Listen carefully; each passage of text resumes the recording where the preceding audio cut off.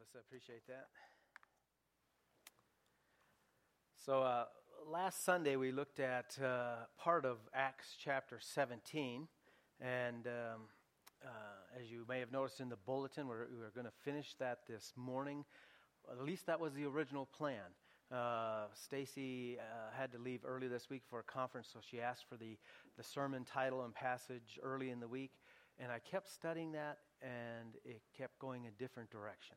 So we're going to get back to Acts 17 at some point, but this morning we're actually going to take a little interlude into Matthew chapter 9. So grab your Bible, open up to Matthew chapter 9. We'll be looking at the last 3 verses of the chapter. Father God, we're so grateful for just the opportunity to be together this morning. We're so excited, God, about what you want to do in our hearts and lives. We're excited that you have called us into the opportunity, the privilege to be involved in your kingdom work, the mission that you have here on earth. And so, God, as you continue to encourage us in that, we pray that our hearts and minds would be open and receptive to everything that the Holy Spirit wants to do. We pray this in Jesus' name. Amen. All right, so today we're actually going to begin focusing on, as I said last week, on some practical steps that we can take to be on mission right here in Hot Springs. And it's my hope that by now you have been encouraged to want to be on mission, to want to do that, not out of any sense of guilt, but out of an exciting expectation that God can use you and wants to use you to impact this community and this world for Jesus Christ. But I understand that the chances are pretty good that many of you here may have some fears and doubts when it comes to that whole idea of being a witness for Christ and maybe leading someone to a relationship with Christ. So what we want to do today is start talking about how we can actually do that and overcome those fears and hesitations. And so the very first step, which is an incredibly important step, is actually one of the easiest because it doesn't involve you actually interacting with the people that you're trying to reach. Rather, the first step has you interacting with God through prayer. And we do not want to overlook this step because it is absolutely crucial in the process for multiple reasons. But unfortunately, I think we oftentimes do kind of overlook this concept of prayer, or maybe we diminish it by treating it, casually and flippantly. I mean, you don't have to raise your hand here. I'd be raising my hand because this is true of me. But I mean, how many of you have said something along the line, well, I guess I can't do anything except pray, as if that's not doing something. It's what God calls us to do. It is. Now, obviously, this is something that would apply to every aspect of Christian living, but in terms of us being on mission, it is the foundation to our success. And Jesus himself taught this truth in the verses we're looking at in Matthew. Just prior to these verses, we read how Jesus himself was going throughout Israel, spreading the gospel, ministering to people, meeting needs, doing those types of things. And then we come to Matthew 9:36, and it says, seeing the people, he felt compassion for them because they were distressed and dispirited like sheep without a shepherd. Now, obviously, I hope you understand there that Jesus is speaking of their spiritual condition. And distressed and dispirited are pretty strong words. I mean, they carry the idea of being beaten, battered, worn out, thrown down, and wounded.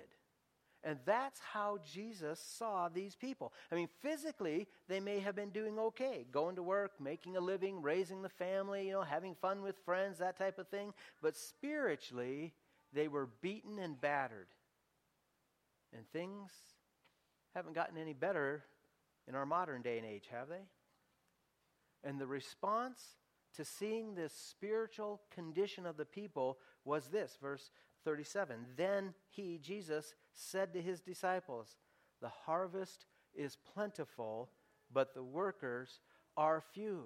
Man, there's a great big field out there. There's tons of fruit, ripe and ready to be picked, but there are so few workers. So now, what command do you think that Jesus might give following a statement like that?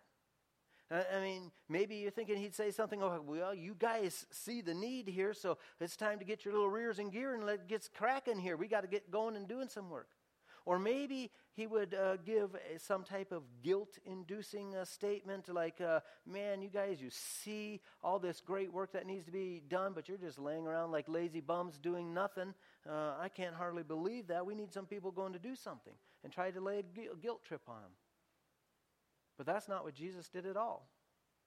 You go to the final verse there, verse 38. He said, therefore, because there's this great need, because the harvest is ripe, therefore, beseech the Lord of the harvest to send out workers in his harvest. So, see, the first step of successfully being on mission for Christ is prayer. And it is a prayer for God to act first and then us. And I believe the order of that prayer is important because it helps us keep a right perspective.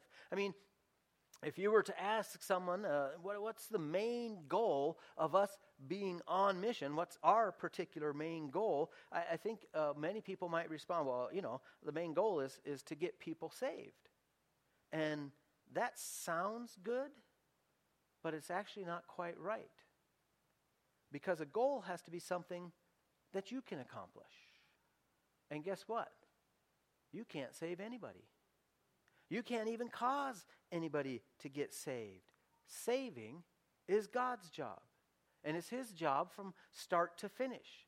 And I just want to show you from Scripture what I mean by that. In Ecclesiastes 3:11, we read about God that he has also set eternity in their heart, yet so that man will not find out the work which God has done from the beginning to the end. And basically what that means is that God has put inside of every single person this innate understanding that there must be something more than just this physical life in these few short years we're here on earth. He's given that innate understanding, but it is a very limited understanding that doesn't, grasp the fullness of God and his work and his plan. Yet he did plant in each heart that longing, that yearning that can only be filled by God.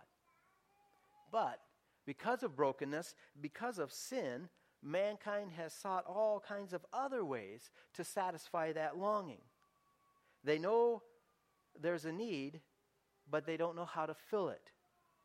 And then that would lead to the next concept. During his earthly ministry, there were many times where Jesus drew very large crowds to himself, and that was more true than ever after the feeding of the 5,000. Right? Huge crowds were following Jesus and wanted to be part of it, and people were flocking to him, but Jesus knew that they were coming just because they thought they could get a full belly. And they were looking at Jesus for what they could get out of him. It was the very early rendition of the health, wealth, and prosperity gospel. Hey, come fill us up, man. We want that. And so Jesus challenged the crowds with some very tough teaching. And as part of that teaching, I mean, if you want to read the very strong teaching, go to John chapter 6. But as part of that, Jesus said this, "No man can come to me unless the Father who sent me draws him." See, it's God's job to draw people to himself. He first set that innate knowledge that there must be something more in the heart, and then he is the one who draws them. That's God's job, not ours. Only he can take a darkened heart and make it desire to see the light. Which, of course, then brings us to the next step. A little later in the Gospel of John, Jesus is talking about the coming of the Holy Spirit, who is, of course, a member of the triune Godhead, so the Holy Spirit is God. And Jesus says, and he, when he comes, will convict the world concerning sin and righteousness and judgment. So now God draws people to himself, and he's the one who brings conviction, just as Greg was mentioning in the opening scripture and prayer this morning. It's his job to cause these people to understand their sinfulness and that what they're doing in life just isn't working and that they will at some point in time be held accountable. There is a judgment that is coming. But unfortunately, too many Christians have mistakenly thought that that was their job. And that probably is one of the main reasons why there's such a negative perception on both sides concerning evangelism. I mean, when we just run around telling people how bad they are, is it any wonder that they don't want to hear anything more from us? But when God convicts them of sin in their own hearts, they listen. And not only do they listen when God brings conviction, but now they're at that point where they want to do something about it, which brings us to the final part of the process of salvation, conversion. And this is the part that, of course, we all knew is God's job and his work. As it says in Titus 3:5, he saved us. He saved us, not on the basis of deeds which we have done in righteousness, but according to his mercy by the washing of regeneration and renewing of the Holy Spirit. See, so God draws, he convicts, and he saves. It's his work, completely, from start to finish. So then, maybe you're tempted to think, well, if that's the case, then what does God need me for? I mean, if he's the one doing all of that, why do preachers keep trying to preach and make me feel guilty about not doing enough evangelism or witnessing or this type of thing? Well, again, as I said at the beginning of this series, I'm hoping we can alleviate some of that guilt, not produce it.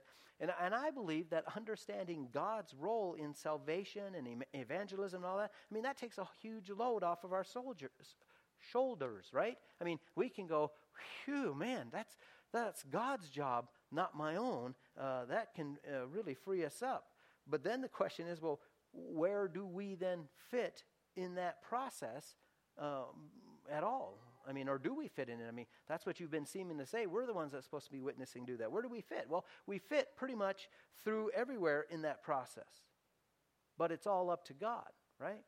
We're in every aspect of the process, but it's all up to God. The Apostle Paul understood that, and he explained it in 1 Corinthians chapter 3 when he said, I planted, Apollos watered, but God was causing the growth.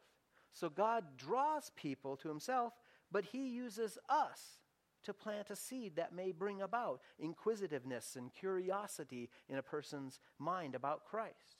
God is the one who brings conviction of sin and righteousness, but he uses us to water, to show people what that looks like in real life. And God is the one who causes the seed to take root and to grow into conversion and salvation, but he often gives us the joy and the privilege of being part of that process, of showing how that can be done to a person. So, God is the one. And it brings us around again full circle. That's why the first and most important step for us being on mission is prayer.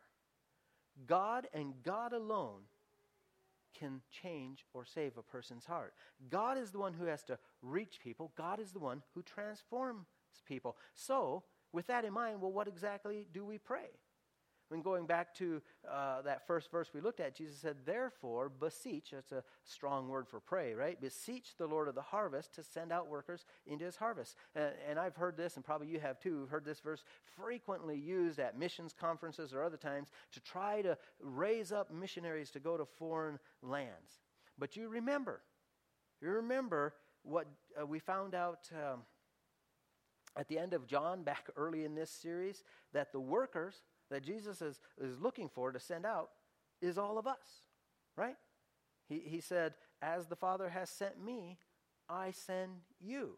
And then we found out that while, yes, we keep the whole world in mind and we be open to whatever God would want us to do, the place to begin being on mission is right here in our own community.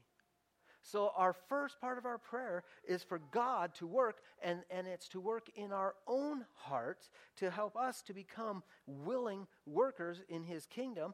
And we pray for our brothers and sisters in Christ that they too would be willing participants in the harvest that God wants to bring about right here locally.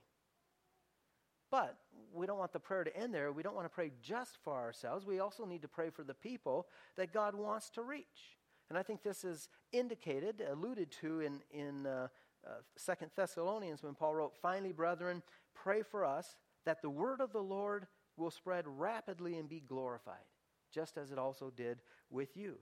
God wants to reach His people.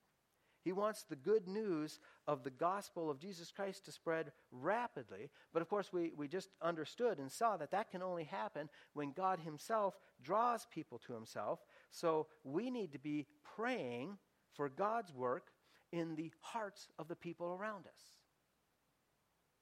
because that's what God wants to do. Quite a few years ago, I received a little booklet from a free church pastor down in Nebraska. It was a little town near Lincoln, Nebraska. And he wrote this book that he entitled Pray and Watch. And he developed in there what he called the 5-second prayer. And it goes like this. You'll see it on the overhead there too. Father, please send your Holy Spirit to work in the hearts of these people. Draw them to Jesus and make them kingdom workers. And he says this is a prayer that we should all be praying frequently. The first part of that prayer recognizes the fact that it is only God who can work in a person's heart, right? That's what you're asking. You're first putting this burden on God. And by praying this, you're asking God to do what only God can do. And of course, the nice thing about that is it takes the pressure off of us to try to do those things that only God can do. And praying for God's work is just an awesome first step of being on mission. But you notice the prayer goes on. The second part of that prayer has two separate requests. And there's two because in a lot of cases you may not know where the person that you're praying for, where they stand spiritually. And so the first part of that request would be pertinent for people who might not yet be saved. And you're asking God to bring them, to draw them to Jesus Christ. That's what He says He does. That's His work. It can only be as He draws that something happens. So you're asking them to draw. Then the second request is for those who are already believers, and it's that God would cause them also to become kingdom workers. It's that they would understand their part in being on mission. So it's really a request for spiritual growth in their life. And so because of those two parts, this prayer can be used anytime for anyone, right? You don't have to know the person or where they are spiritually if you're asking God to either draw them to Himself or to help them grow. And the 5-second prayer, as you notice, is very generic, right? It uses the term, these people. And that works when you don't know personally the people that you are praying for, right? Maybe you're stuck in line on the road behind a road construction stop sign, and there's the guy holding the sign that says stop. You could pray this prayer for that man. Or you're up in the mall in Rapid City and you see a mother and daughter arguing. You could pray this prayer for those two people. This prayer works anywhere, anytime, for any person. But obviously it's even more useful for people that you know or have some connection with, because you can then replace that generic term, these people, right, with the person's name. So maybe you know somebody, and so you can pray, Father, please send your Holy Spirit to work in the heart of Alfred. Draw him to Jesus and make him a kingdom worker. Because now, that makes that a very personal prayer. So try that the next time you're standing in line at the grocery store or the bank or anywhere else. If you know the name of the teller or the cashier or whatever, that's all the better. But if you don't, a lot of times they wear name tags. You can catch a name that way, and you can pray for them. You can insert their name in that. But best of all, of course, would be people that you already do know. People you already have some bit of a relationship with. Maybe it's a coworker, or friends or neighbors or schoolmates or other people that you know in the community, and that you can just put them on your pray and watch list. What do you mean a list? Well, it means that you're going to take these certain people and keep them on your list and keep paying attention to them.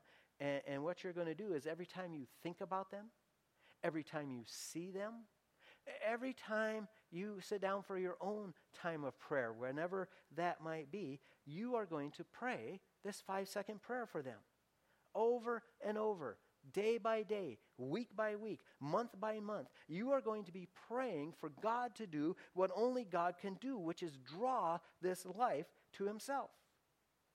That's the first very practical step to being on mission, and we can all do that, can't we? That's not scary at all. Every single one of us can do that, because it's not like you're making a great big production out of this prayer. Okay? You're not standing in line at the grocery store, and then when you get up there and you can see the teller's name, you start going, Father God, please draw, what's that name again? Allison to yourself. You're not doing that. You're not making a production. You're doing this quietly, silently in your heart for this person. God hears, and he sees, and he knows. And so you pray for them. But you may have noticed that there's two parts to Neil Brower's prayer system there. You pray, but then you also watch. What are you watching for? Well, I think basically two things. First, you're watching to see what God does. I mean, if you are continually and repeatedly and persistently praying for God to work in someone's heart, guess what? You're probably going to see God work in someone's heart. But oftentimes, you have to be paying attention to see it. I mean, occasionally, some great big, can't miss it type stuff happens, but frequently there will be a small little movement of his Spirit. And unless you're watching for those things, you may miss them. Which brings us to the second part of what you're watching for, right? You're not only looking for God to do what only God can do, but then you're looking for the opportunities that God would provide for you to be a witness. And again, remember a couple of weeks ago we talked about and I emphasized the fact that being a witness does not mean that you grab a person and slather them with the entire gospel every time you talk to them, right? That's not what we're talking about. It simply means bringing God into the conversation, especially in terms of your own personal experience of what God has done in your own life. And if you are waiting, praying, and watching for God to work, well, that means there's going to be times of a natural open door and opportunity for you to be a witness. So let me give you a real life example of that. Some of you probably remember hearing about Paige McPherson. If that name rings a bell, it might be because she was in the Olympics this summer. She's from Sturgis, South Dakota, and was in the Taekwondo competition down in Rio. And unfortunately, she lost pretty much immediately. Ended up losing on the first day of competition. And a little bit later after that, she posted a thank you on her Facebook to all her friends and supporters, the people had helped her get to where she was at. And then the Rapid City Journal did an article on her, and they reposted or reprinted her post verbatim in the journal.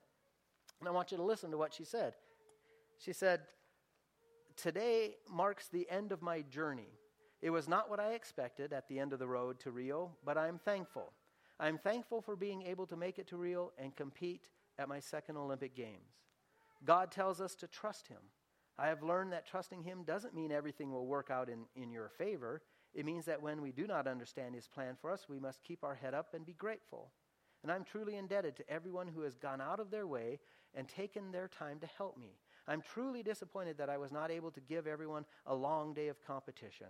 However, there is always a winner and a loser. And unfortunately for me, this was my unlucky day. Looking back, I wouldn't have changed anything. I did all that I could to be prepared for these games, and so for that, I have nothing to regret. God is good. Thank you, for this experience.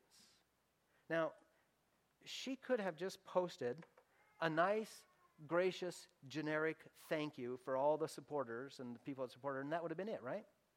And a lot of times, that's what we do when God gives opportunities for us to be a witness, right? We just do some very generic thing. Oh, why are you helping like this? Well, I just looked like you needed some help with that. Or why are you doing this? Oh, I'm just trying to be, But she took the opportunity. She took that natural opening that God provided and brought God into the conversation. And she didn't just give some generic, I thank God, like, tons of athletes do, but it doesn't mean anything. I mean, what does that mean? Thank God could be any God, could be anywhere, right? She said some very specific things about God, such as trusting Him through difficulties and affirming His goodness even when things don't go the way you want. That is being a witness. And that's what God calls us to do in our regular, everyday conversations as He opens the door, as you're praying and watching, and you can see those opportunities that He brings. Now, I do, because I brought up Facebook, I just got to say one thing about Facebook. As in this particular case, it can be a wonderful tool to plant gospel seeds.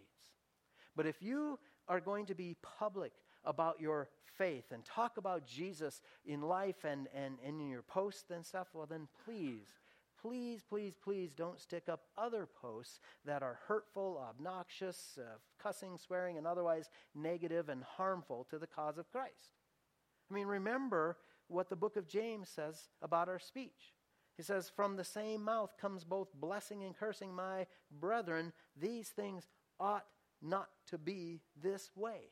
And guess what? That applies to Facebook and Snapchat and any other social media as well, right? And the argument I've often heard is, well, it's true. Well, just because something is true doesn't mean it cannot be communicated in some obnoxious or harmful way.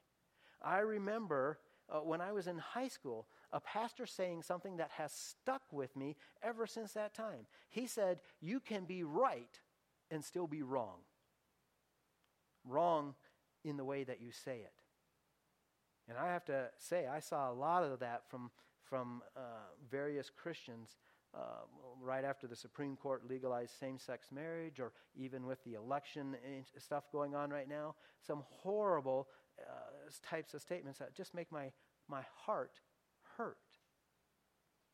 And yeah, they may have been making some true statements, but they certainly weren't winning anybody to Jesus Christ.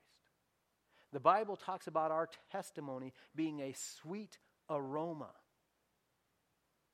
But if we end up posting garbage on Facebook, that just causes our testimony to stink. So one practical word of advice. Remember that you as a believer have Jesus Christ living inside of you. Therefore, everything you post should be posted as me and Jesus. The two of us are doing this together. So before you would be tempted to put up some offensive message or share some disgusting post that somebody else put up somewhere, why don't you just take a moment and say something like, all right, Jesus, since we're posting this together, are you okay with all of this? You happy with the way this is worded? Or do you even want to put up a post about any of this?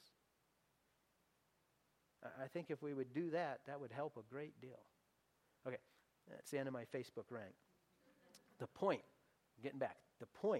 that I was making is that if you are praying and watching, these opportunities to be a witness can come up in very natural, non-threatening ways.